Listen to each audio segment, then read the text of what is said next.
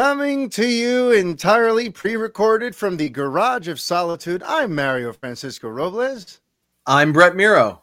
And this is episode 151 of the Fanboy Podcast. Brett, what are you watching or playing this week? Well, I actually finished, finally, HBO Max's Our Flag Means Death, which is a Taika Waititi joint. He's in it. I think he produced it. And a couple other great actors are in it. Very, very funny show. I've mentioned it before. Kind of has that What We Do in the Shadows vibe, although it is not a mockumentary style a la What We Do in the Shadows or The Office. Surprisingly, though, as you get a little deeper into the series, it becomes this very heartfelt yet still funny piece. And really, I don't want to spoil anything because actually it was kind of interesting how it went, but it became this very sweet, heartwarming kind of show, and I really loved it. And I think we just found out they just announced that there will be a season 2. It got greenlit. They did. Yeah, so I'm very happy. It's a very, very fun, sweet show, and I recommend everyone check it out. As far as what I've been playing, I have to confess. Last week when I did the solo podcast, I was talking about all these games I was trying to get into. I am having a really weird gaming vibe lately. I can't seem to find one thing that I want to play or that I want to stick with. I thought I was going to really get into Mass Effect Legendary Edition, and then I just started up and I walk around a little bit and it becomes very daunting and just overwhelming and I can't do it. I've dabbled back with Kirby. I'm still kind of making my way through that slowly. I've been still making my way through Lego Star Wars, the Skywalker Saga. I just began episode 7, so I've beaten the first 2 trilogies. I'm on the final trilogy now. So I've been doing that, stuff I've been playing already, but every time I try to start something new, I just get a little bit into it, and then I'm just kind of the only thing that's kind of caught me a little bit, ironically, is not. I have these powerful systems, and I can't seem to get into any of these really dazzling, high definition games right now. There's this game on Xbox Game Pass called Monster Sanctuary, which is kind of it's described as a Pokemon meets Metroidvania style, 2D side scroller. Okay, so you're capturing these creatures, and then it's kind of like an RPG. You're equipping them and leveling them up and all that fun stuff, and battling other creatures. But then there's also abilities that these creatures have that you equip on your team, and then you can use them to access different areas and get secrets and explore a little bit. And that seems to be the thing that's capturing my attention right now. Even though I have all these other things, and it's weird right now. It's a kind of a drought with games. There's stuff out. There's definitely stuff I missed, but nothing that's really up my alley. And there's not really any big releases on the horizon. Something that I could really sink my teeth into. We have all the good stuff's been delayed. All the good stuff's been delayed, and the only other thing I could think of right now for the time being coming up is Mario Strikers. Is it called? I forgot what it's called now. It's the new Mario soccer game, which is a sequel to the Wii one that came out back in 2008 or something. It came out 10, 12 years ago. But that actually looks really, really cool. It's got this NFL Blitz kind of vibe to it, and has a lot of character and a lot of the graphics look really good. It's made by Next Level Games, who more recently was developing the Luigi's Mansion games, which just are really a technical marvel for considering how powerful the Switch is. So I'm excited for that one, but that's something I'm going to dabble into. It's not something that I'm going to be spending hundreds of hours in. So that's where I'm at right now. I've just been lying week after week about all these games I keep saying I'm going to finish or go back 100%. I just can't get into it. I can't go back to Tunic. I can't go back to Death's Door, as much as I loved and adored those games and I beat them. I don't know. That's where I'm at right now. Brett. I'm a big liar. So what's up with you? For me, well, let's see. First of all, I should note that I've had very little time for recreational TV viewing or video game watching between 6-week-old and the real crazy ramp up of my work season. It's just been nuts because this is the time of year where not only am I doing my usual events Friday, Saturday, Sunday, but I also do a lot of end of the school year events and stuff. So in May and June, I'm working all kinds of odd hours doing graduation parties and proms and stuff for all these different schools all over New York. So I've just been completely exhausted for days and days.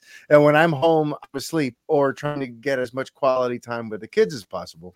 So my viewing hasn't been that hot. But since it has been a couple weeks, I can update that my wife and I finally did catch up fully with the rest of the world when it comes to Better Call Saul, which I know that's not, I'm still trying to get you to fully commit to the Breaking Bad extended universe, Yes, or Breaking Bad in general. But yeah, we caught up just as like the week of the mid-season finale happened to be when we caught up with the rest of the world. So we joined everyone just in time for a crazy cliffhanger that has, if you're a fan of the show, it's crazy what happened. I'm not going to go into it now, but yes, finally caught up with Better Call Saul. Very happy with that.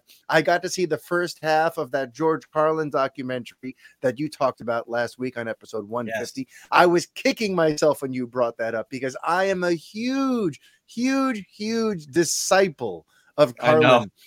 Yeah, my father and my uncle like introduced me to Carl in the early 90s. I was like 8 or 9 years old, listening to him drop all this wisdom and all this knowledge with all of that colorful language of his, and I was riveted by what he. To me, he wasn't just a comedian; he was a truth teller. And this HBO documentary, directed by Judd Apatow, really does him justice. I can't wait to watch the second half. But folks, if you're into stand-up comedy, if you're into George Carlin, if you've ever read any of his interesting quotes or memes and how they pertain to today, even though he said them like 25 years ago, you owe it to yourself to check out the new George Carlin documentary on HBO. Yes, you do. Just as Brett told you last week, I'm doubling down on that. Carlin is the man, and he still is the man. Even if you don't know him at all, like if you just want a documentary to watch on a fascinating person with a fascinating life and just like so many ups and downs, and I mentioned last week, like you'll see the documentary. It is incredible how many times this man completely reinvented himself. Whenever he got down, he was on like the downslope, he swung his way all the way back up. And it's that's just remarkable in its own right. So I mean, there's I think a reason to watch this, whether you're a fan, whether you're not a fan, whether you have no clue about him, only an inkling about him. It's a really well done documentary. Very true. Very true. He also, something I get a kick out of it, I always think about, is how he pioneered the way of approaching stand-up comedy, where you'll go on tour if you're a comedian and you're going to work until you get your hour. And once you've built your hour, now you basically celebrate by filming your special and releasing that album. And then once that's released to the world, now you retire all those jokes that you worked really hard touring and start a whole new hour from scratch.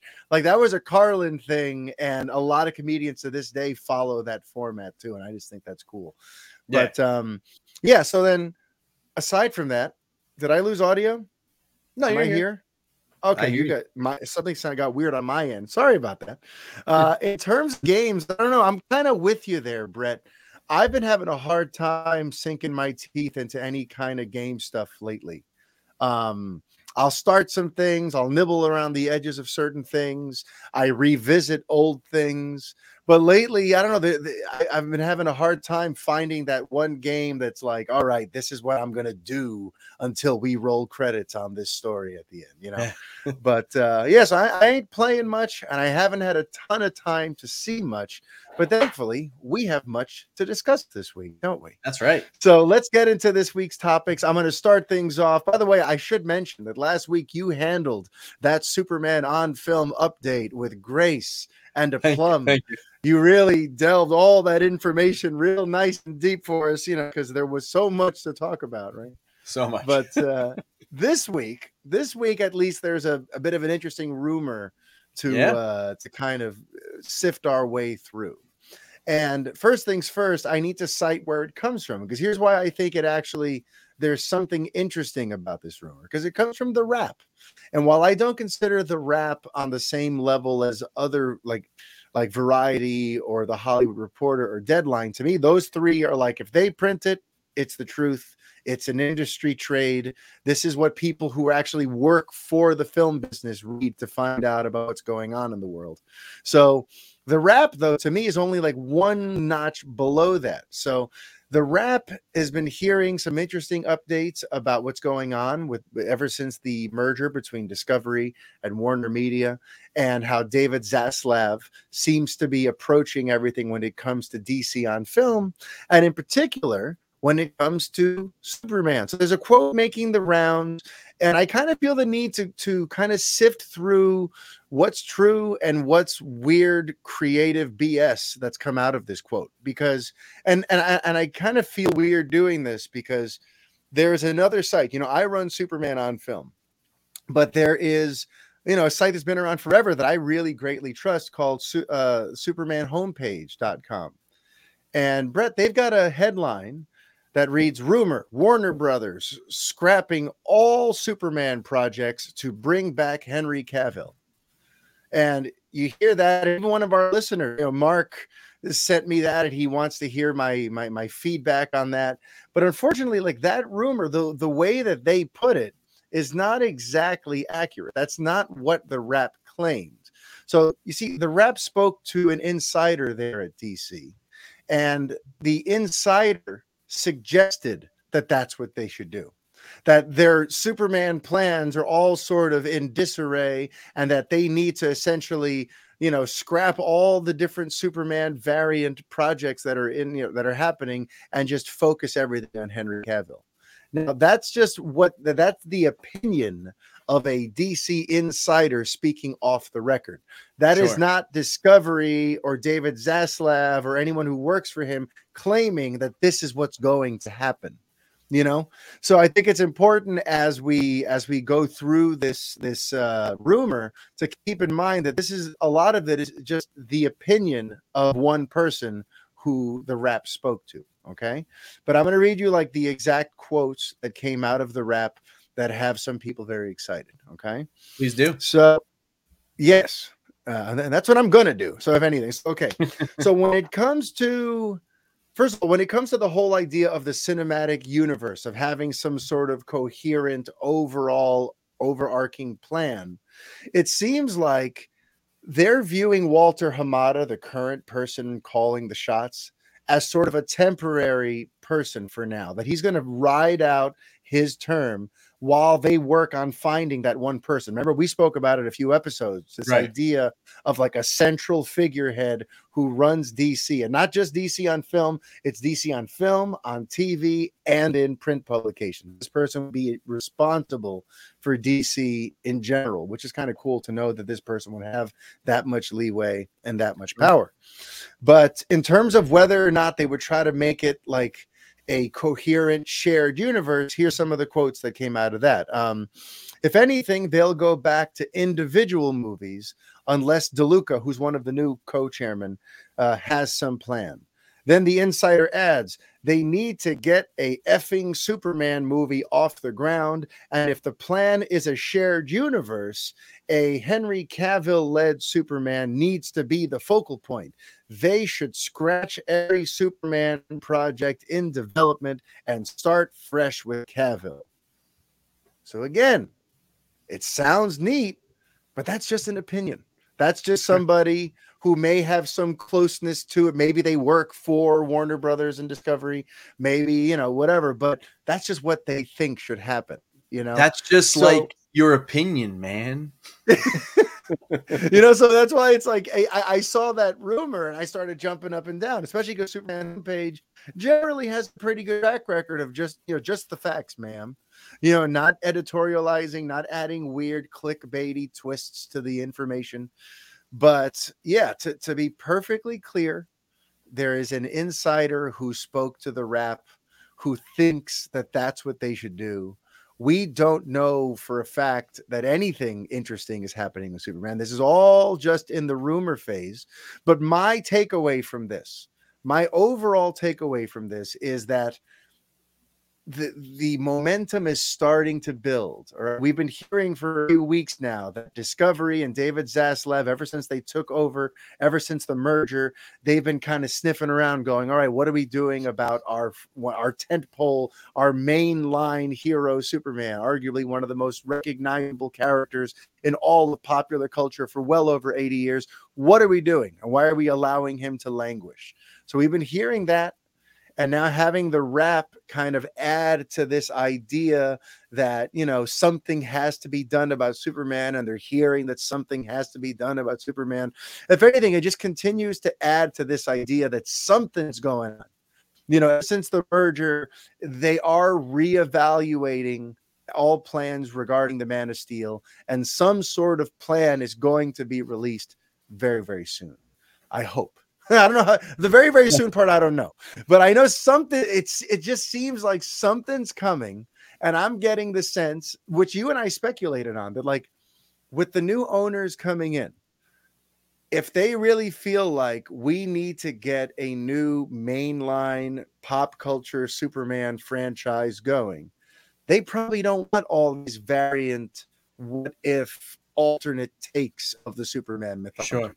They're going to want a traditional Superman story they could sell internationally.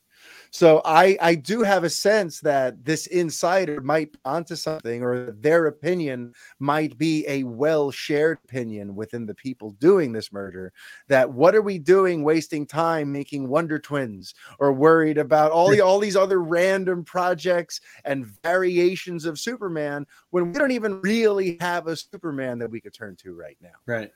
So it seems like they're trying to streamline, focus, find out what exactly is our goal here. Here's what our goal should be. And, they're getting their affairs in order. And that's all I really take out of it. This continued idea that post-merger, the new bosses are looking at the plans and streamlining them and simplifying them and going, we need a Superman in the pipeline that is a recognizable, beloved Superman. And what's it going to take to make that happen? And let's keep all these other things in the background while we figure that out. And I'm with all that. Yeah. So a couple of things. Couple of things out of this. So if you are trying to, fast track a Superman film, if these studio execs and the powers that be pay any attention to like the online discourse and the fan base, they should probably know that the easiest way for the fan base to accept that and to get that rolling is to probably lead with Henry Cavill. I think for the most part, the Snyder Bros and I think the other parts of the fan base are all pretty positive on Henry Cavill. That he was never really like the issue. It was just maybe the films itself or the way like he was portrayed. But I don't think the actor Henry Cavill was ever the issue as being Clark, / Superman. So I think that if they're smart, I think maybe you do stick with Henry and kind of push that forward and get that going. The other thing is something we kind of, to follow up on something we talked about a few weeks ago. The rumor on the Ta-Nehisi Coates script was that, if I'm not mistaken, right, there was like a part in there that said that the way the script is written, it does kind of leave the door open for Henry Cavill. So that's interesting with this, guy. Obviously, this guy's, like we said, he's speculating. He's saying they should move forward with Henry Cavill and do all that stuff. But it's interesting to kind of piggyback those together and just wonder what might be. I definitely agree. Like, I think that's the smartest way in. You'll keep a lot of people happy. You'll keep the fan base on board. But now, now put him in a fucking film that is really going to make this character shine the way he should. You know what I mean? Like, give him his Captain America, the First Avenger, give him that movie that's really going to like usher him in to this age and say, hey, this is the guy that we have. This is the Superman that, story we're telling. And this is our next, several years with this character. Like, this is where we're going. And, make it a crowd pleaser. Amen. And in general, one of the other big takeaways from that article too is that, like, in general, DC's film plans still seem to be somewhat up in the air, which is kind of frustrating to hear because I've been hearing so much about like things being in limbo, or there are things getting reboot or resetted, or a soft reboot or a hard reboot. For some, for the last like 6 years, we've been hearing about some overhaul of DC. and to hear that things still seem to be somewhat up in the air, as in like they even reference the Flash, where they say that they're still weighing out their options for the Flash, which we've discussed ad nauseum on the show, so we don't have to go too deep in it. But they did mention that once again they're trying to figure out what do we do about Ezra Miller and their mental health and the future of the Flash, because the Flash apparently set certain things up, but they're still deciding if they want to go down that way. And it still sounds like with the new bosses, there's some further assessing about the future and the plan. Well, especially with the new bosses. Especially with the bosses. It was in limbo before we had new bosses. Yeah. Now you put new bosses in, so it's got to be a giant cluster. I know. I want the plan to just be rolled out and happening already. Yeah. All this anticipation of what the DC universe is going to look and feel like post Snyder. I still feel like we're figuring out what it's going to be. And hearing that even at this stage of the game, now because of the merger, things are still kind of like, we don't know what happens after the Flash on June 23rd, 2023. We're going to figure out if we want to do more standalones or if we want to do more shared or what, it's just like, I want to hear that there's a plan and they're sticking to it and they're hiring great people to bring it to life and there's great logic and passion and thought going into this. And then I could just stand back as a fan and just wait for the great stories to come out. Constantly hearing about how things are in limbo, or are they going to overhaul the reboot? Are they going to reboot the overhaul? Are they going to, I'm done. I'm done. Well, they got to do it right. They got to do it right. We might be in this limbo for a little longer because when they make that announcement, it needs to be the right one. It really does. Yes, it does. But all right, folks. So that was your Superman on film update for the week. Just that The Wrap has added to the conversation. To this idea that maybe they should just scrap everything and focus everything back on Henry Cavill. If they are going to try to do a shared universe thing, stick with the Superman you've already introduced and who fans still care about. So that is your Superman on film update for the week. But now let's talk. This is going to be a bit of a detour, Brett, but I'm taking us to another June 23rd release. See, the universe cares about my birthday, Brett. Apparently. Because next year on June 23rd will be The Flash. And on Thursday of this week, Paramount Plus released the trailer for Beavis and Butthead Do the Universe. And I couldn't believe what I saw when it's going to begin streaming. It's going to hit Paramount Plus on June 23rd, my birthday. Yes. Now, look, I rarely get to gush about Beavis and Butthead, but back in the mid-90s, when that was on, that was the coolest thing I watched. It was. I had VHSs of it. I would record it every night, the 10 and the 10:30 episodes. I'd cut out the commercials. I still have the VHSs somewhere. But Beavis and Butthead, to me, that was like the height of hilarity. Think about it. I was like 12 or 13 when they reached their popularity. Yeah. I was the target demo and they had me hook, line, and sinker. And I remember like my dad taking me and one of my school friends to the movies to see Beavis and Butthead Do America, and how awesome that was to see like the little cartoon that me and dad would watch late at night on the weekends now has a movie and we're seeing so here we are all these years later. We're finally getting a sequel. Mike Judge in general has signed this lucrative deal with Viacom where not only is he doing the Beavis and Butthead sequel, but he's also doing a continued Beavis and Butthead TV series, as well as some additional new like Adult Swim type, humor, animation for adults type stuff for Paramount Plus specifically. Like they hired Mike Judge's epic brain to oversee. We can King of the Hill back as well. Isn't that I think so back too. Yeah, I remember reading about that. So it's like I'm just inject the Mike Judge in my veins between Beavis and Butthead, between Office Space, between Silicon Valley on HBO. Mike, to me, Judge can do no wrong. So, did you get a chance to see the trailer for Beavis and Butthead Do the Universe? I did, and at first I kind of like rolled my eyes when I first saw it. I was like, "Wow, we're bringing, it's the nostalgia train, right? We're bringing Yeah, everything back. Everything old is new again. Everything from our childhood. It really is like I can't believe like how much our generation, like everything is just being recycled. It's wild to see, and it makes me feel old. yeah, I yeah, digress. Anyway, that said, I watched the trailer fully expecting to just be like, "Oh man, this is so stupid," and it is stupid. it But is. I could not stop grinning like a fucking 13-year-old again, and Yeah, I was like, "All right, I'm in. It's coming to streaming. Like it's like there's a low bar for entry.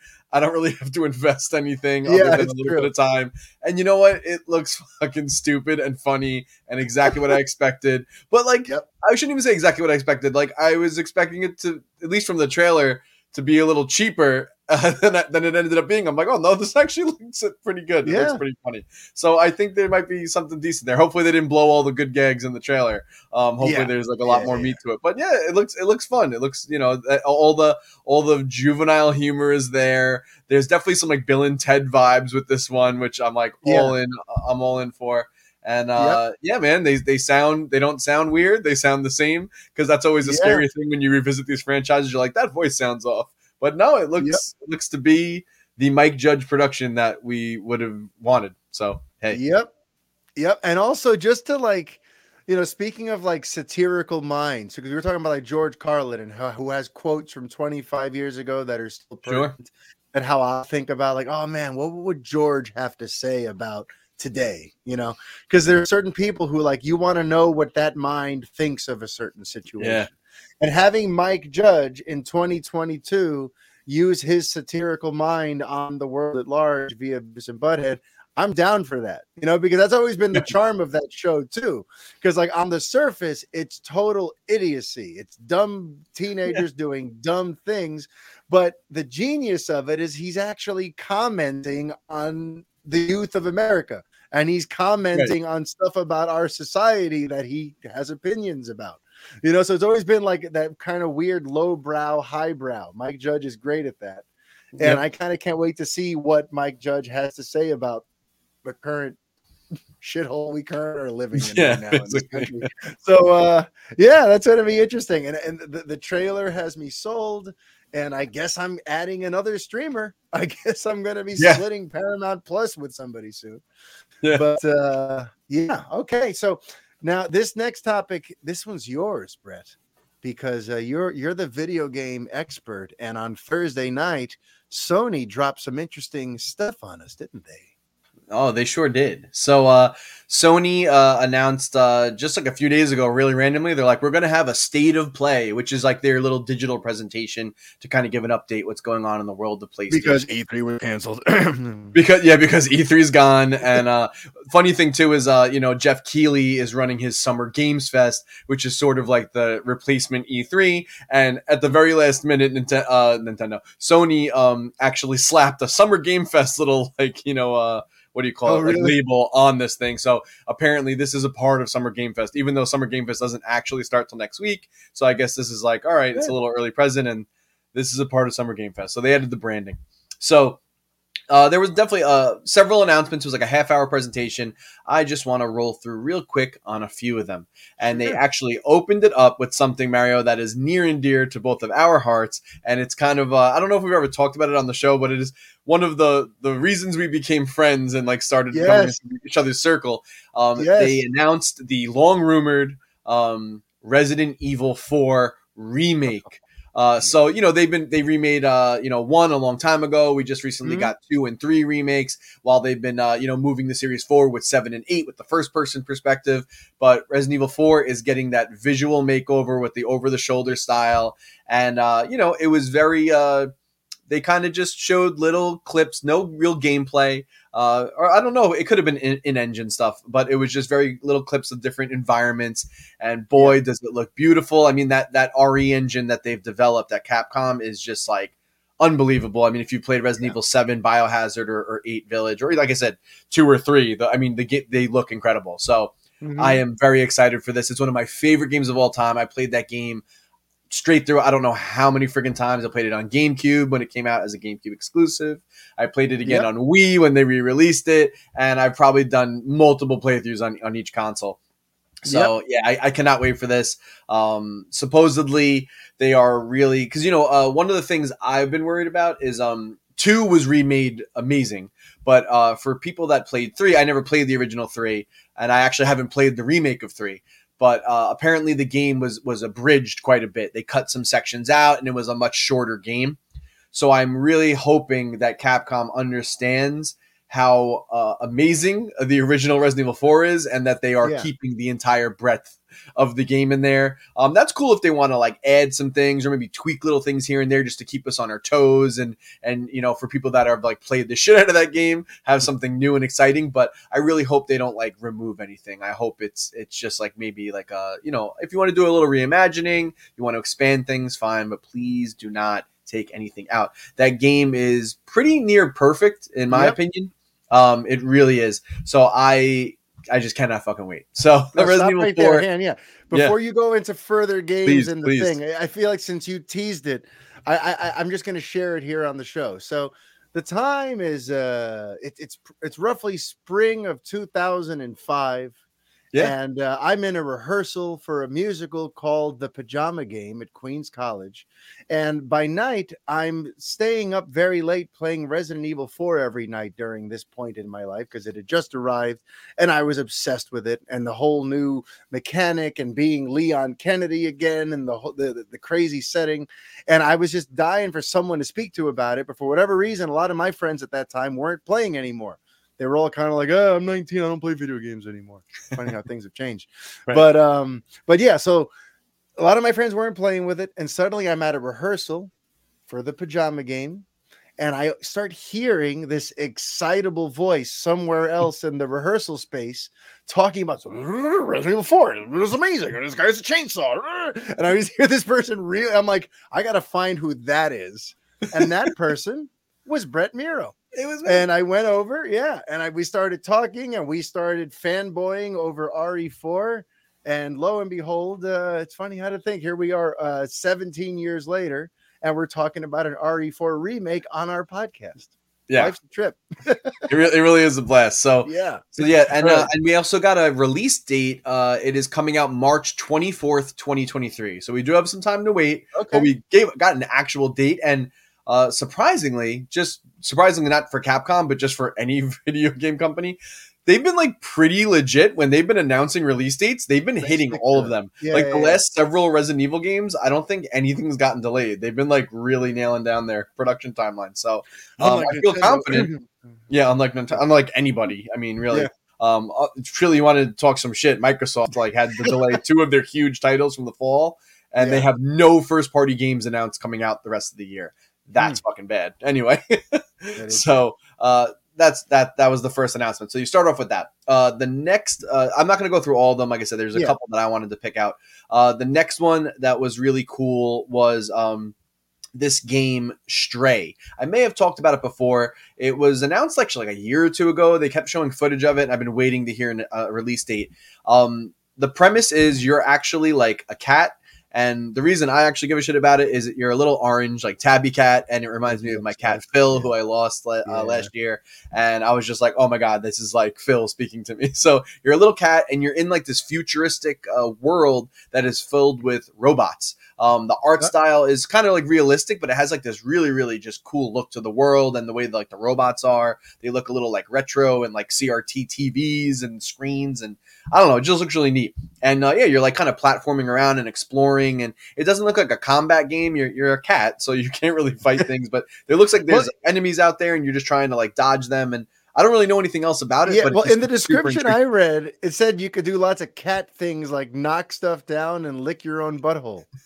So I think someone was being snarky. I don't know if you can do that, but like I hope you can. I've always wanted a game where I could lick my own butthole. I've always wanted to do that. That's how you recover health. Miyamoto was always dreaming that we'd get here one day. Yeah, one day we'll be there. Realistic cat. Ass licking. But I don't know. The game just looks very intriguing. I love the way it looks. It's obviously gonna be running, I think, on like PS5 and I don't know if it's announced for anything else other than PlayStation right now. Maybe a PC, but it looks really cool. So I don't know. If you don't know anything about it, it's called Stray. Check it out. It looks like something that might be up my alley. You can lick your own butthole. And yes, you can also lick your own butthole. That's probably the most important takeaway here is that you can lick your own butthole. And I don't think that's true. I actually hope you can't, because that's really gonna that's gonna be the only thing anyone's talking about, and it's gonna totally overshadow. That's the thing I'm gonna do. I'm the gonna only buy the game just to do that. Press X to lick butthole. Now, the other announcement is the Callisto Protocol. So this is a game we've known about that's being developed. It's actually, if I'm not mistaken, being developed by the creators of PUBG, or it has some kind of link to them. That's PlayerUnknown's Battlegrounds, for those that are not in the gaming world. Now, also, the person heading up this project, if I'm not mistaken, was the creator or one of the lead minds behind Dead Space, which is a beloved survival horror franchise. Resident Evil in space, more or less. And this game also looks like it takes place in space. And from what I've seen of this trailer, it gave me huge Dead Space, Resident Evil vibes, maybe more Dead Space. And it looks fucking gruesome and bloody and gory and horrifying and scary. And I'm all in. So the Callisto Protocol, I would highly recommend you check out that trailer. It looks gnarly.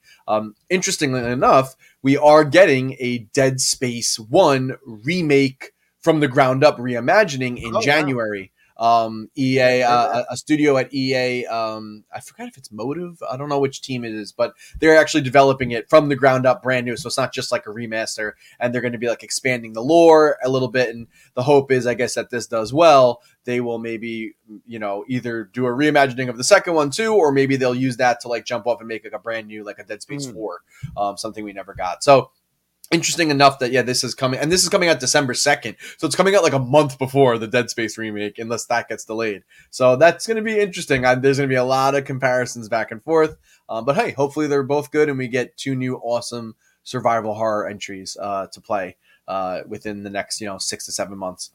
The final thing that I want to talk about. I see what you did there. Yeah.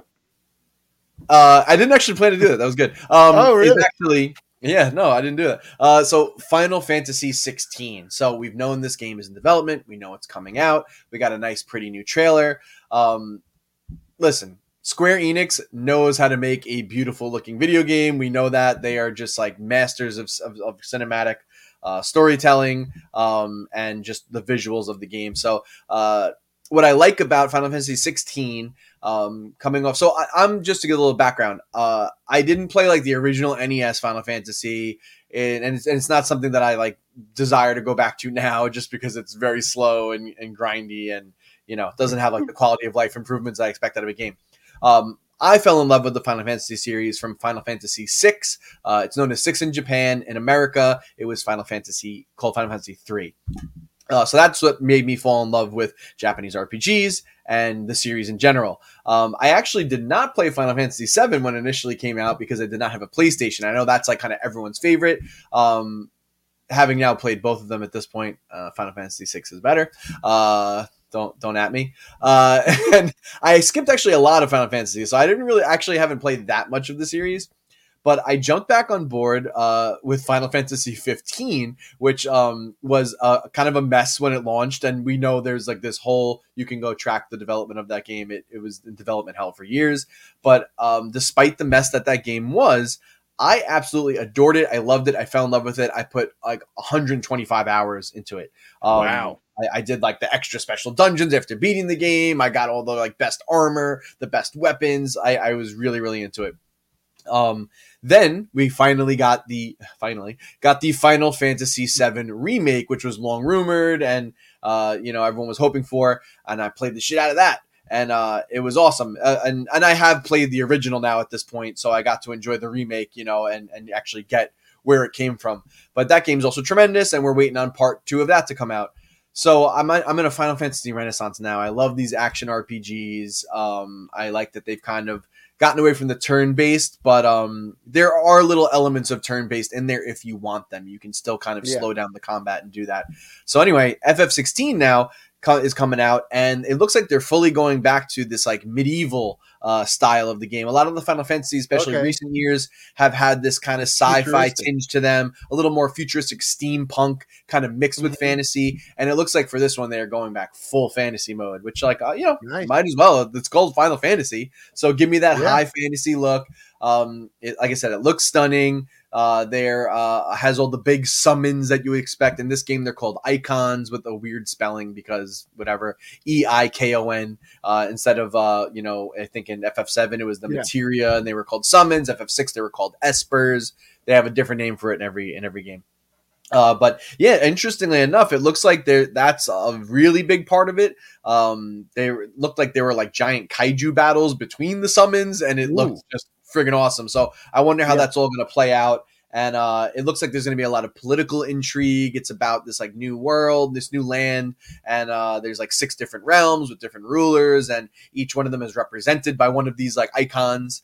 And I'm really into the story. It's actually the director that's been directing the Final Fantasy 14 MMO, which we know when that launch was a giant mess, but now is like one of the top MMOs ever, and supposedly it's amazing, and they just like totally stuck with that game and overhauled it, and like a lot of people are even saying it's like the best Final Fantasy. Like it's incredible.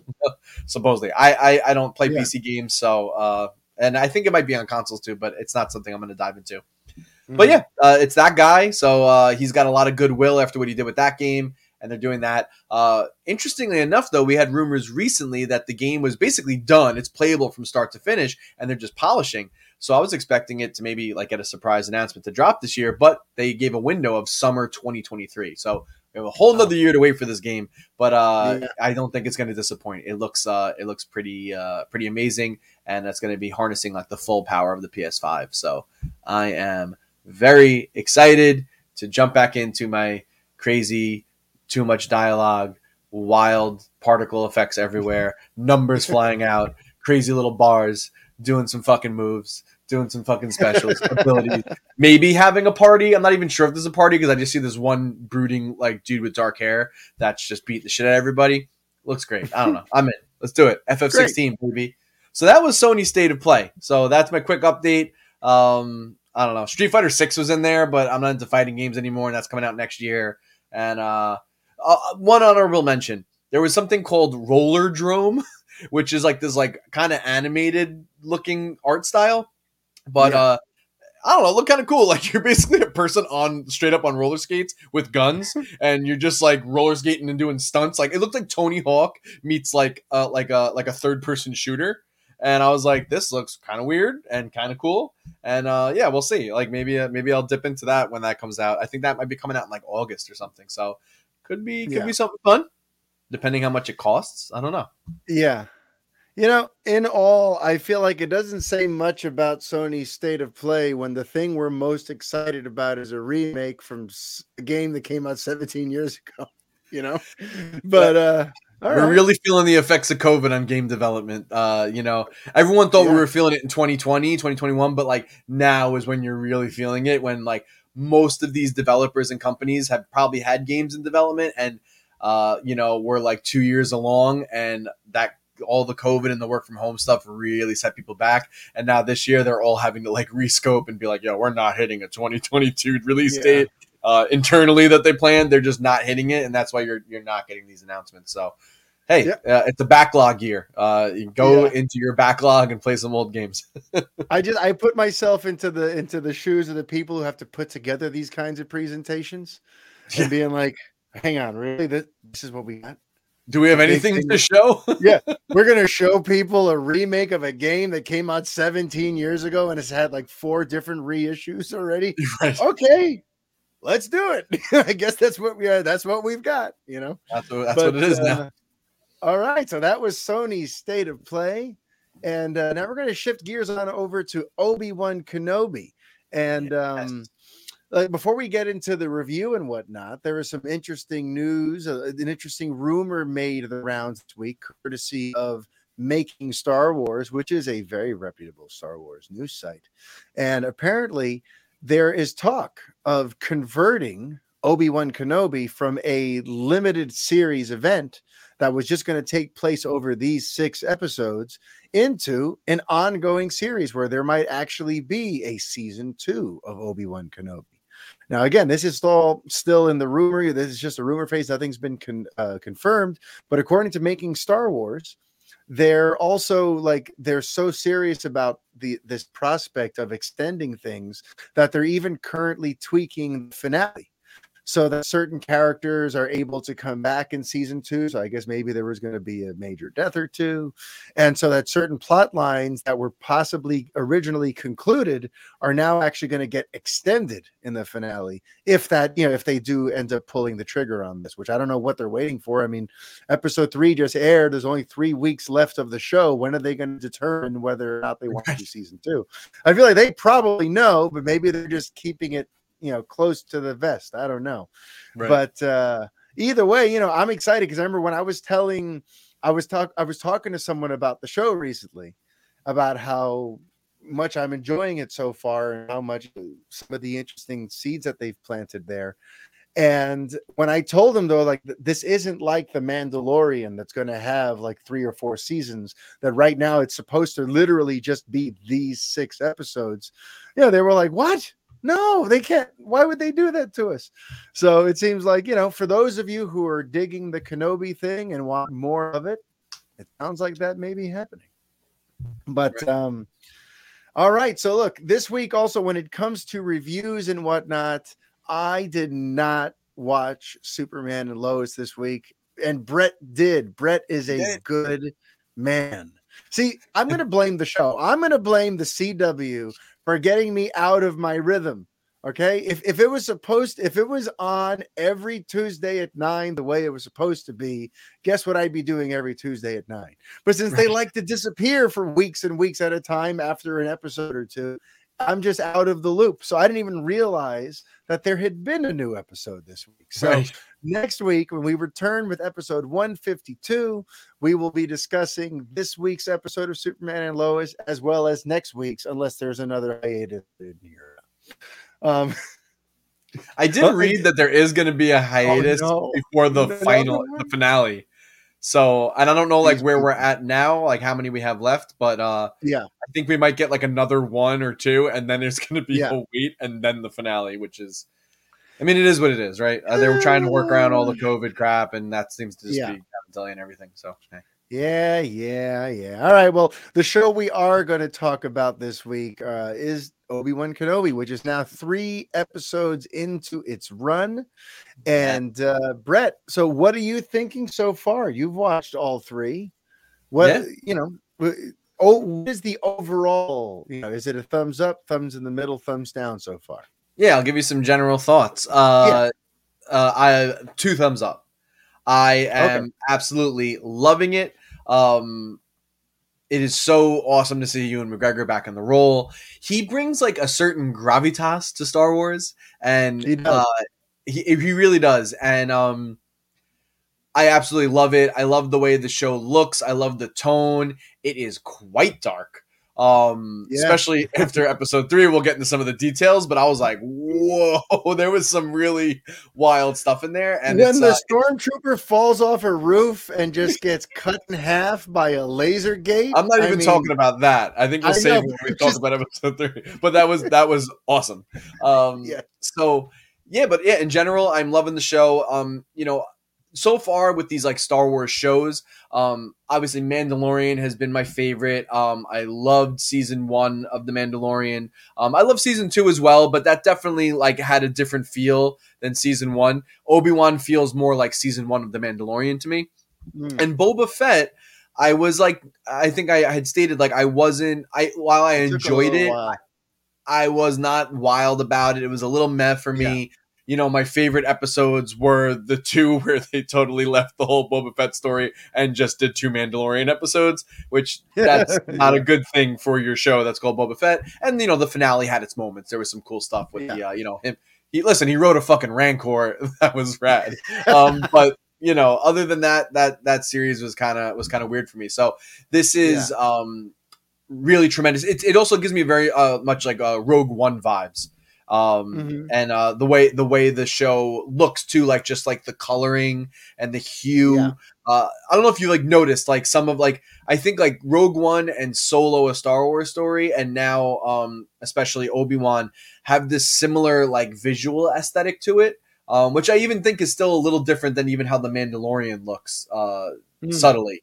At least to me, it could just be in my Yeah. head, but they seem to have some kind of like unified look to them, and I Yeah. love the pacing of this. I know some people have been saying it's like kind of like slow, but like he's again one of those things like with Moon Knight. I did not love that show, but I could just watch Oscar Isaac act for hours and hours, and Yeah, it's like yeah, with yeah, Ewan similar McGregor, like thing. you give Yeah. me all the Just give slow me time panning with things, him. Yeah. and just give me time looking at his face because he's just like he's got a lot to work with, and he's given it all. You know what I mean? So Yeah, yeah, yeah. I really love what I've seen so far. But yeah, what are your kind of like general thoughts? And then maybe we can start picking into some of the episodes. Sure, sure. Well, actually, since you're talking McGregor specifically right now, Yeah, I wanted to say something because like I love his acting and I'm loving seeing him back. And it's such a trip to see him back in this role after all these years. And he's kind of around the age he should be, yeah, considering it's been 10 years since the prequels and whatever. But one thing that I don't think McGregor has in him is that ability to seem like a badass action hero type. And to me, like in a couple of the scenes where we see him like clearing a room of enemies, there's something about it that to me feels a little bit like he doesn't pull off that I'm a badass action star type of guy. Like even like Mandalorian, like I know it's not necessarily Pedro Pascal as a person in a helmet, whatever. Stunt performers like Mando looks like a badass, and the way he right. moves, like there's just something about it. McGregor seems a little like I don't know what it is. I don't want to. This is a terrible comparison, and we're speaking positively about the show, but there's something about his movements when he's doing the action scenes that almost reminds me of like Iron Fist with that guy who didn't really learn any martial arts but had to play a martial artist, and you could Sure. tell they taught him just enough to get through those scenes. Sometimes McGregor, I kind of get the sense to it like he doesn't look like he could convincingly beat anyone up, but here he is clearing 6 or 7 guys at a time. That's my one thing, that Well, he doesn't I have will that action say hero thing. I can get that, but I will say like number one, I don't think Obi-Wan is that guy. Number Mm, two, especially in episode 3 when we see him kind of go up against Vader. This is yeah, a dude who's been alone as a hermit on the desert for 10 years and is yeah, almost like partially severed from the Force at this point. So I yeah. really think like the rusty look could be he's a little sloppy. He takes a couple of hits, he takes some shots. That's true. That's He's true. smart, he's witty, Yeah, and that's how he gets out of some of these situations. He's yeah, resourceful, maybe that's the word for it. yeah, yeah, So yeah, yeah. I will give it I that. got you. I'll But take it. at the same time, well, finish your thoughts because then I'll kind of maybe Yeah. like link it back because there's something a little weird about some movement stuff in the show. Oh But yeah. All right. I want to hear your yeah, thoughts on that. But yeah, yeah, so something else I'm loving right now too is like getting to spend time in certain locales that we've only ever really heard of or glimpsed in the past. Like getting to spend some real time on Alderaan, who, for yeah, the longest time, Alderaan was just this planet that exploded in episode 4. And right, then, in the prequels, we get a little bit of time to kind of get to know Bail Organa and Jimmy Smits, who, by the way, I'm so glad he got the call back to play yeah, yeah, Bail Organa again, because he's someone who, like, by the way, when he was first coming up as an actor, he acted on my family theater stage here in New York. He was like, so Oh I wow, feel a certain kinship to Jimmy. He's like a cousin, a distant older cousin. So knowing that he got that call, and not only did he get to reprise him in Rogue One for a quick moment, but now he gets to play him on this Disney Plus series. I'm like, go get him, Jimmy.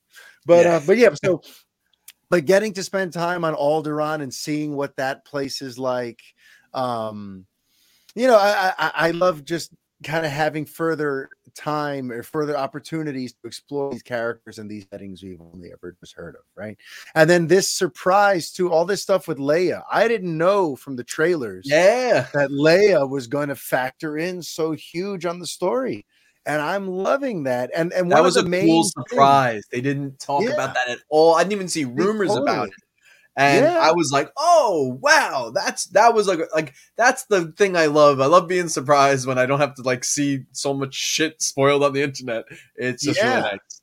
You get those Yeah, moments." and then the thing for me though is it's funny 'cause I saw people write about it. I think I sent you one of the columns on this, but I felt Yeah. it myself just watching episode 1, which is when she gets kidnapped and then Obi-Wan now is put on the given the task of trying to find her and keeping a low profile because no one can really know why she's so special and all that. It Mhm. dawned on me. I'm like, this is where Leia and Obi-Wan establish some kind of bond and relationship. This Yes. is going to add depth to episode 4. That little holographic message that's stuck in the R2, though the thing that begins the entire journey, the very first Star Wars movie that came out happened because R2 transmitted a message from Leia to Obi-Wan. And in that, there was always like a familiarity with the way she spoke of him, as if she knew that this man could help me. This Yeah. man on the outskirts of the universe has enough in him to help me with this terrible crisis. But we never really knew why, right? It's never been shown in a movie why Leia would know Obi-Wan from a hole in the wall. And now this story is going to clearly build on that, and now we know why Leia, when the chips are down, we're in crisis, she thinks of "Help me, Obi-Wan Kenobi. You're our only hope." And I'm like, oh, I just got goosebumps on the back of my head thinking about Yeah. that. So yes, I'm loving it so far. I'm big thumbs up. I have a couple of things here and there I'm a little on, but overall, this has been a worthwhile story to tell, and I'm Sure. so glad to see Kenobi back.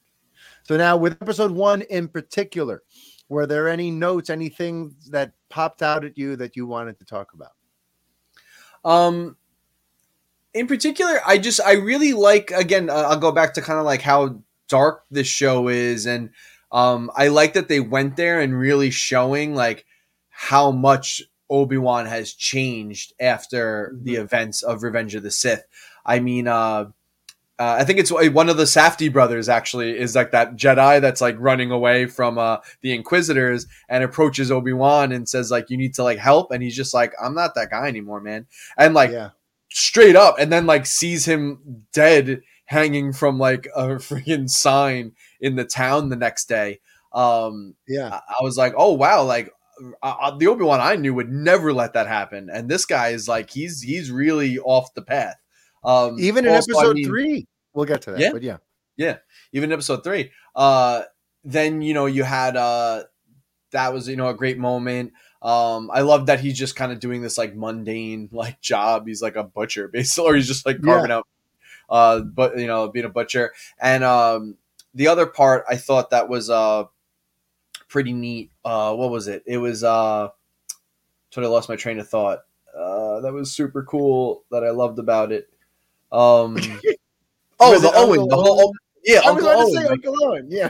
Uncle Owen, that conversation was so great. Like And you trained the his whole, father?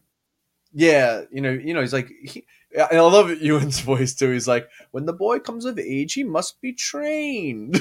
And he's like you trained his father. And I was like, oh, you're such a dick, Owen, but But you're it's right. funny though, because if you go look, Uncle Owen has like 1 or 2 scenes in episode 4, and he always comes off as like cantankerous and rough around the edges. He's going to tell you what Yeah. he really thinks.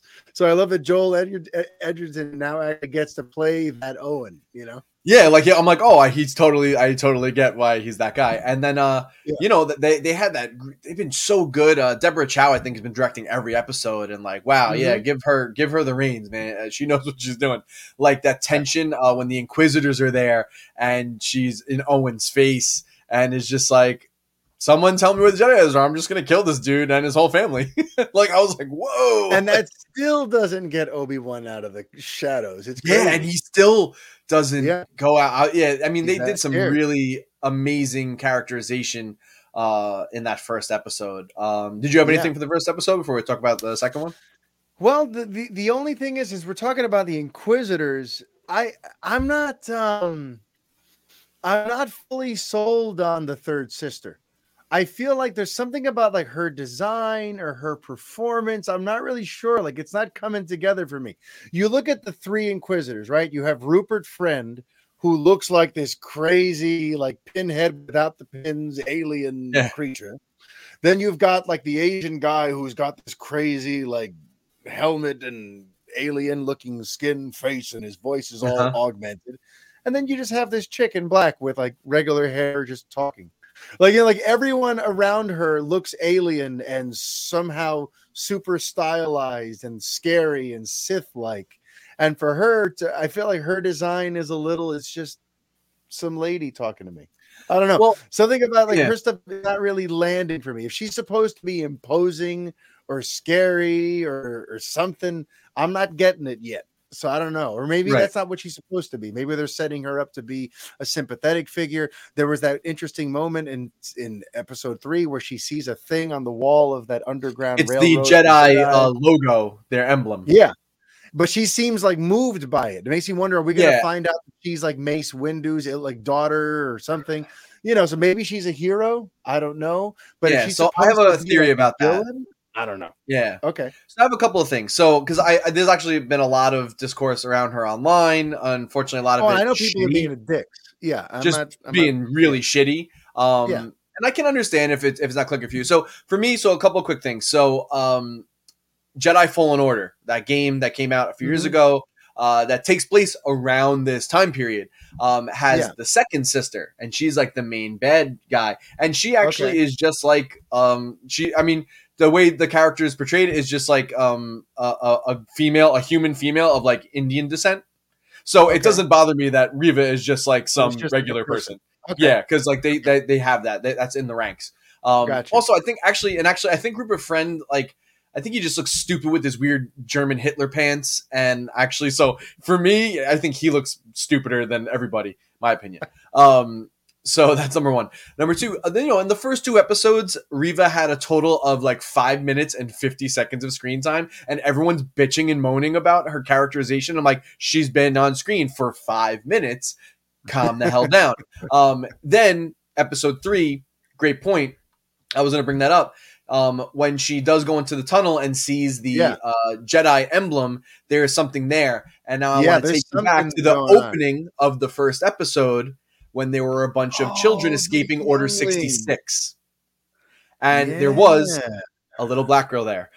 So I have a very strong feeling Hmm. that she was probably, and they mentioned too something that like a lot of the Jedi younglings went missing and were never seen again and something like that. So I find it very possible that she did end up getting caught and then Hmm. was brought into the fold to become an Inquisitor, become a Sith, and then eventually work her way up to an Inquisitor. She's incredibly ambitious. The thing though that's kind of annoying is, and you mentioned, I have a feeling they are going to set her up for a redemption arc.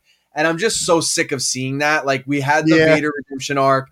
We did it with Kylo Ren again, which I really hated that they did a redemption arc for him too. I wish they just kept him evil, because I didn't feel like it was even earned by the end of that new trilogy. And it just kind of played out, that thing. So I kind of hope they it looks like they're going to probably go that direction, but I hope they do like a little twist and it doesn't happen. But yeah, so I don't know. In the third episode, I thought she showed a lot better. Again, I didn't even have a problem with her in the first 2 episodes, but I think, Yeah. and maybe, I don't know if you agree with me, in the third episode, she was definitely a little more of a presence.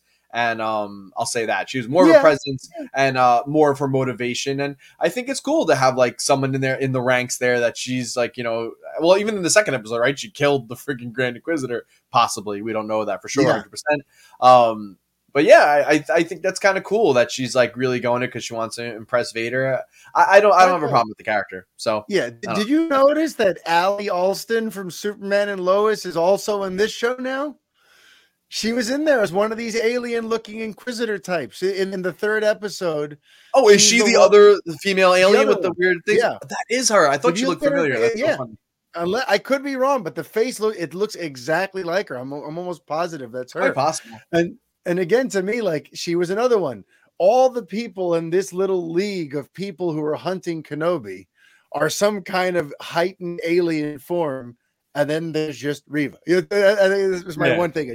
She stands out for being just so plainly a human lady who I could see at the store on the corner. But anyway, I digress. Episode 2, I don't remember much specifically about it. I remember that's where finally now Obi-Wan, he goes and he makes the rescue, and we kind of get to see Obi-Wan out on assignment doing his thing and being we're in Dayo, which is kind of like a Blade Runner-y looking. It kind of looks like the shady parts of Coruscant. I freaking to me it looked almost or the soft sea. I'm not sure either, honestly, but it's Coruscant, to me. Let's go with that. But to me, it was almost too much like Blade Runner.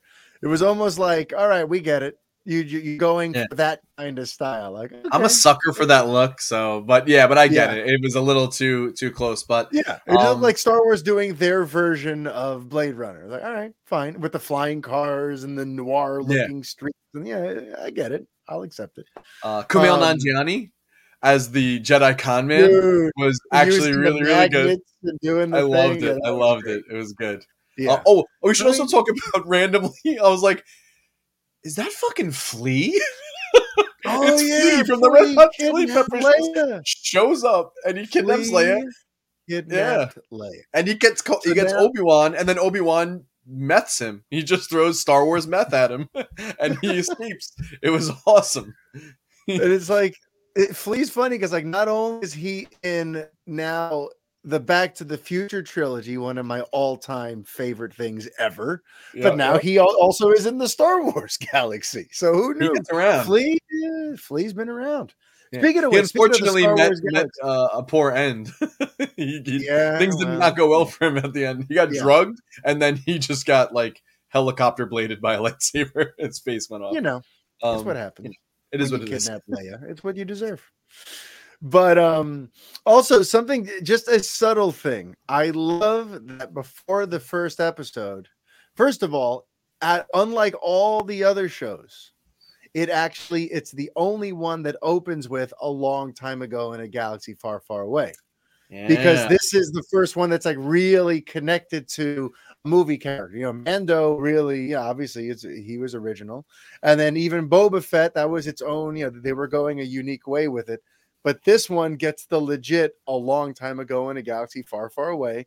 And then it recaps the entire prequel trilogy, showing like the core arc of Obi-Wan and Anakin. Which was like, really by the way, that was beautiful. That was done really well. Yeah. And it hit all the important beats. Yeah. And it gave me the friggin' feels, man. It set you up perfectly. And it's like, it made me think about even like when Peacemaker debuted. In the very first episode, it says previously on the Suicide Squad. Because again, what is the lead into Peacemaker? It's not another season of Peacemaker. It's this movie. And what is the lead into Kenobi? It's not anything else anyone's seen. It's episodes 1, 2, and 3. So I just love the idea of, for all these movie spin-off TV shows, to have a previously on that includes the movie. I just think that's kind of like a new novel way of telling these stories. And when I was having that conversation with someone about how like they should give Kenobi a chance and so on and so forth, they mentioned like, oh, but I haven't seen the prequels in forever. I'm like, don't worry. They recap everything you need to really know about that relationship gets recapped in the first like 90 seconds. So you don't even need it. So I just wanted to point that I love that. Sure. I love hearing John Williams' music in there. He made an original theme for Obi-Wan, and they've also, since this is set firmly in like the Kenobi / Skywalker verse, I feel like they've been a little looser when it comes to incorporating music motifs from the original trilogy.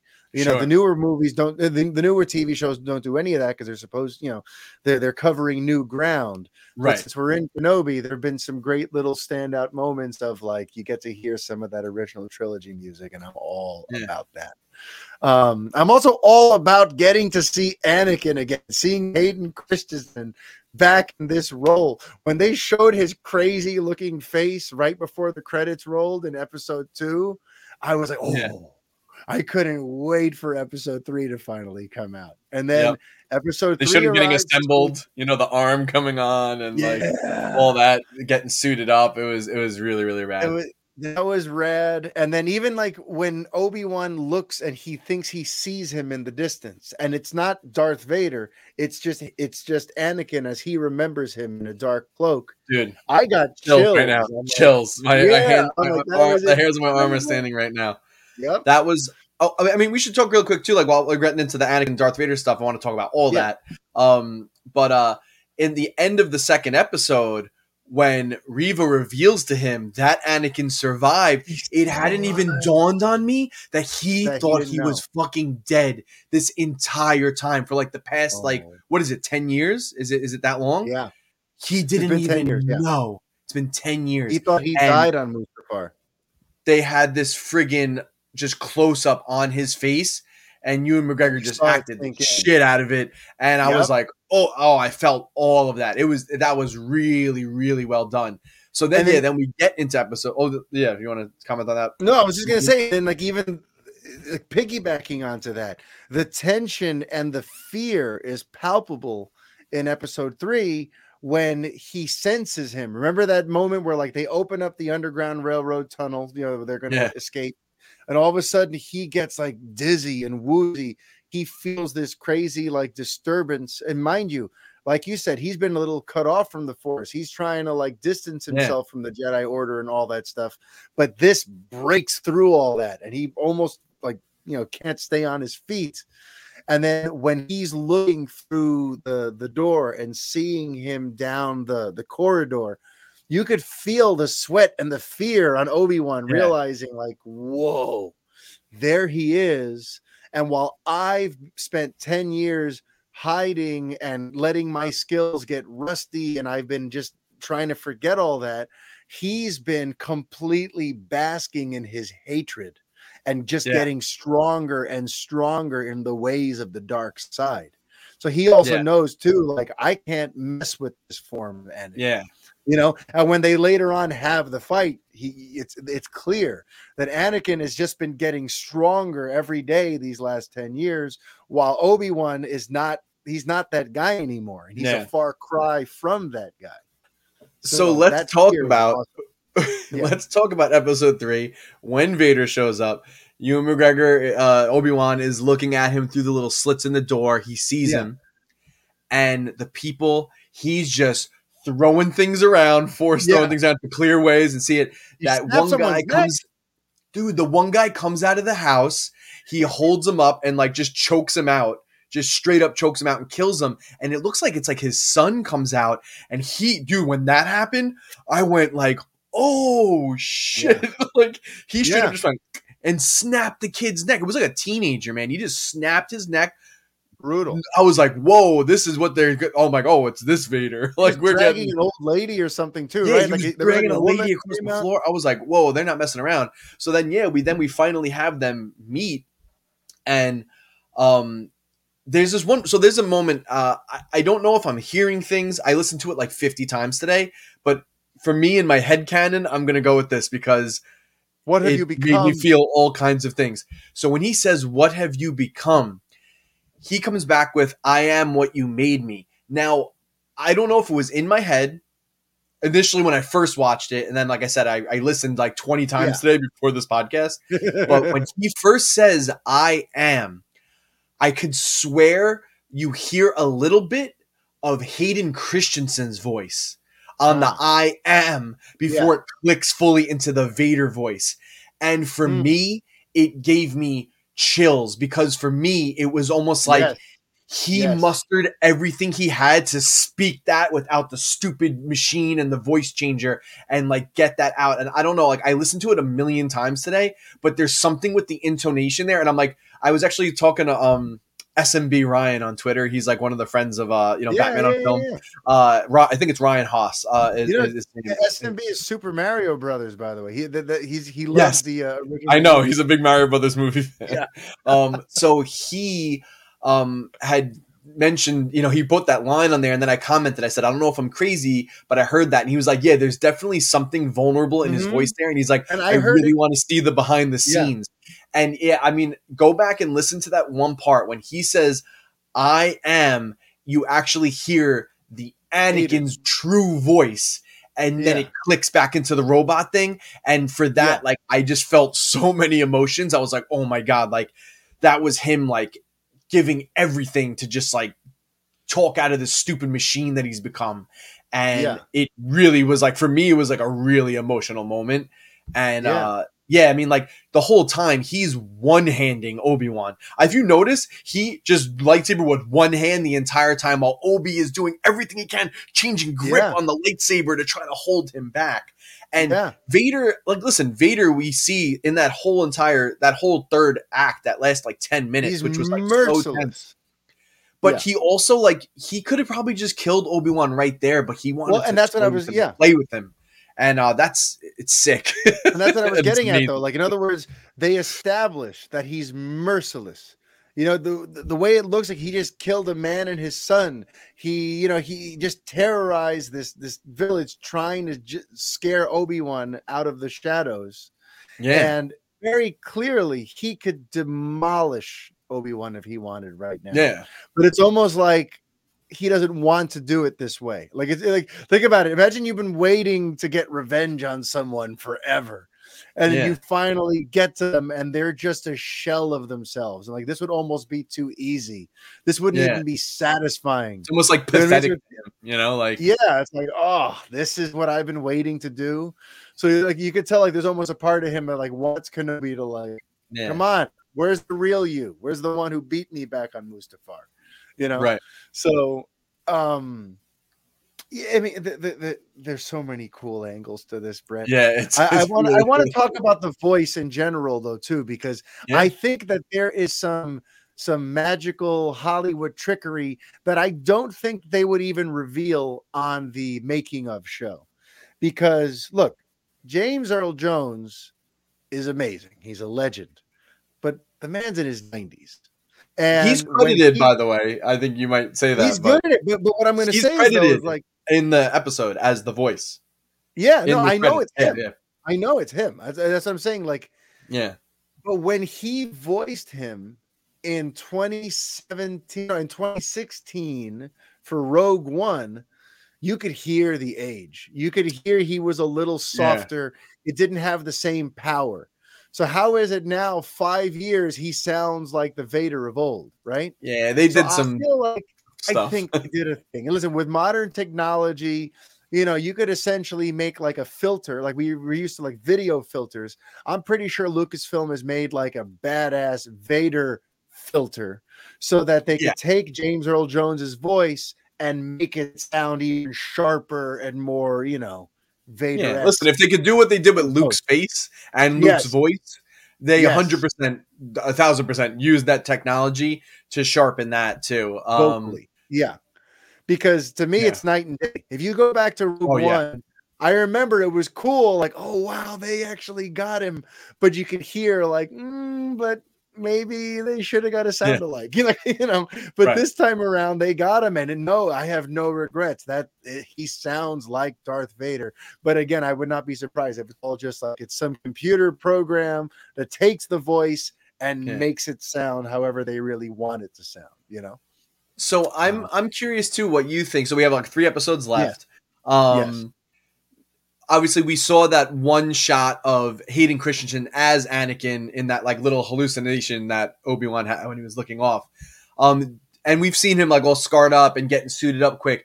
Do you think like we'll actually see Hayden as Darth Vader? Like maybe he's going to have the helmet off and talk to him? Or like, do you think we'll get that? Because it's just like, are we just going to see Hayden Christensen as Anakin in these like weird hallucination things, or like in maybe some kind of flashback that they do in a future episode? And we know it's him in the suit walking around, and he had like a physicality like helper to like make sure that he's matching the movement of Vader. Apparently they went like real hard into that, but like, do you think we'll get to like see him outside of the suit a little bit, all scarred up and maybe communicating in some way? Because my opinion, I want to see that. I would love if he takes the helmet off and they have like a fight like that or something. Could be really cool. I don't know. Yeah. I mean, see, I have a feeling that we haven't seen the last of him in like human form. You know, that cloaked sort of illusion that Obi-Wan saw in the desert. I wouldn't be surprised if now that he's confronted him Anakin maybe shows up in dreams or in other stuff where Obi-Wan is trying to reconcile what happened between the two of them, you know. Right. In terms of seeing him in his current form, helmetless and talking, I'm not sure if we're going to get there in 3 episodes. I don't know. It just feels like to me like you had Hayden Christensen and he is in the suit and Vader. Like, we should maybe get a little glimpse of him. Like, maybe show him, and not just like a quick little shot, but like maybe show him. Maybe a little bit we get him with the top of the helmet off or something, and him, you know, confronting Obi-Wan. We got that one crazy shot with the eyes and the face as episode 2. But he's in the tank. He's in the back to tank, whatever. So it's like, I don't know. The other thing I wanted to jump in real quick too. So if they, you know, they were very specific on the scenes they showed in that recap, you know, before we get into the first episode, and we get the shot of Yoda telling him that he's going to teach him how to communicate with Qui-Gon, with his master. And we've had a couple of shots of him trying to reach out and contact Qui-Gon to no avail. Are we going to see Liam? Are we going to see Liam? Dude, we're going to see holographic Liam Neeson. I don't think you do that, and I want it. Yes. I don't think you do the tease unless you're ready to deliver on it. Yeah. So, and he is coming back to voice Qui-Gon in the Tales of the Jedi animated series that's coming out. That was just officially announced. There's going to be Qui-Gon stories of Qui-Gon, I think, training. Did he train under Count Dooku? Or I think he did. I think he did. So I think that is one of the sections of the episodes. They're going to actually go back and show younger Qui-Gon, and apparently Liam Neeson is cast as voicing him in the animated series. So I'm like, so they must have got him back for this too. It's like that only adds more credence to it.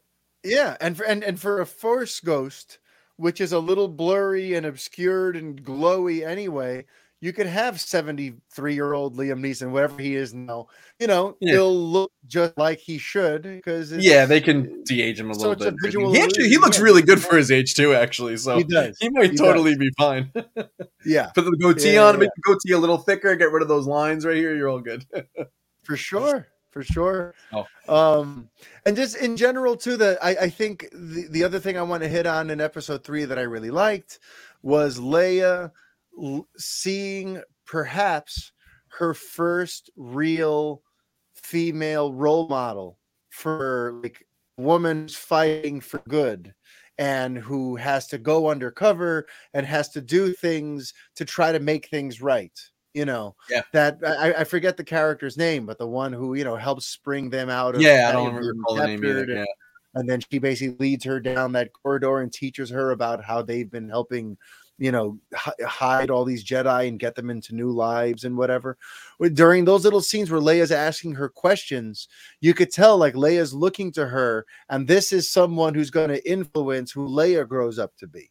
You know, because back in Alderaan, she kind of has a sheltered life and everything is like, oh, you're a princess and you're this and you're that. But here on this adventure she's having with Obi-Wan, she's learning, you know, important things it about inspires her for the resistance, for the rebellion. You know, like exactly. Even that thing too about like the Empire. I thought they were here to help us. And Obi-Wan's like, yeah, well, you know, it used to be that way, but now we've sort of lost it. And everything's gone to hell. It sounds like today, doesn't it? It sounds like the government today. You know, like they were supposed to help us. So yeah, I seized on that thing where with the female role model, with the way she was watching her and piecing together the importance of this mission. You could see how like this sets up Leia to want to grow up to be a freedom fighter and fight against the Empire and what, you know, at all costs. Right. You know, so.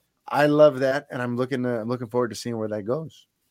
Do you have any more Kenobi thoughts you want to share, Brederson? Well, I have one more thing. I want to circle back to we talked about the rumor now that Obi-Wan is not going to be just a limited series. It's going to maybe go on for more seasons. So, first of all, like we still have 3 episodes left, so it's so fucking early because I don't know what the story is ultimately, where it's actually going to leave off. You know, the assumption was always that we were going to get to this Vader Obi-Wan showdown, and I don't think episode 3 was it. There is going to be another meeting of them for sure, like 1,000%, where they actually really go at it. Maybe Obi-Wan will get some of his Jedi groove back, and it'll be a real fight this time. But you know, the way just how dark and emotional this series has been so far, and I fully expect it to continue that. It just seems, if it is going to end with that, like, you know, them meeting, having a battle, obviously we know they both live on, so like no one's going to die in this. And, you know, Obi-Wan then goes back to his solitary life on Tatooine. It seems like weird almost to have a second season, because it's like you're not going to rehash this again and have him run into Vader again, because that's going to sour it. So it's like, then it's just like somewhat just like some random, like, are they just going to like make up some rando adventure for him to go on while he's on Tatooine again? I mean, like, there's always the possibility I just don't see like, of, how is it going to hit the emotional heights that this series is going to hit? I feel like I don't know where you go from here. You know, that's what you know. The only place I could see them possibly going is we wrap up the Vader stuff here and we leave the Vader stuff alone, because going back to that well too many times is going to lead to diminishing returns. But what if the rumor of Darth Maul comes back and it's more he's the bad for season 2? Because remember, they did seem to set him up as being a presence in this world at this time. Because Solo, a Star Wars story, takes place during this same chunk of time between episodes 3 and 4, and it's like it's several years before episode 4, because he's still young Han Solo, but it's also several years after episode 3, so it's still somewhere in this general range, which means that Darth Maul and his robot legs are out there somewhere. You know, the Darth Maul who's pulling strings with Emilia Clarke's character and all that stuff, he's out there. So it would be interesting. Supposedly, I guess, not involved with Vader or the Emperor, so he's doing his own thing. Presumably, he's not like chilling with other Sith. Like, he's just got his own whatever going on. And what would be interesting there is, as far as we know, there aren't further plans for Darth Maul, right? So this season, he confronts Vader, but he can't kill him because we still need Vader to be around.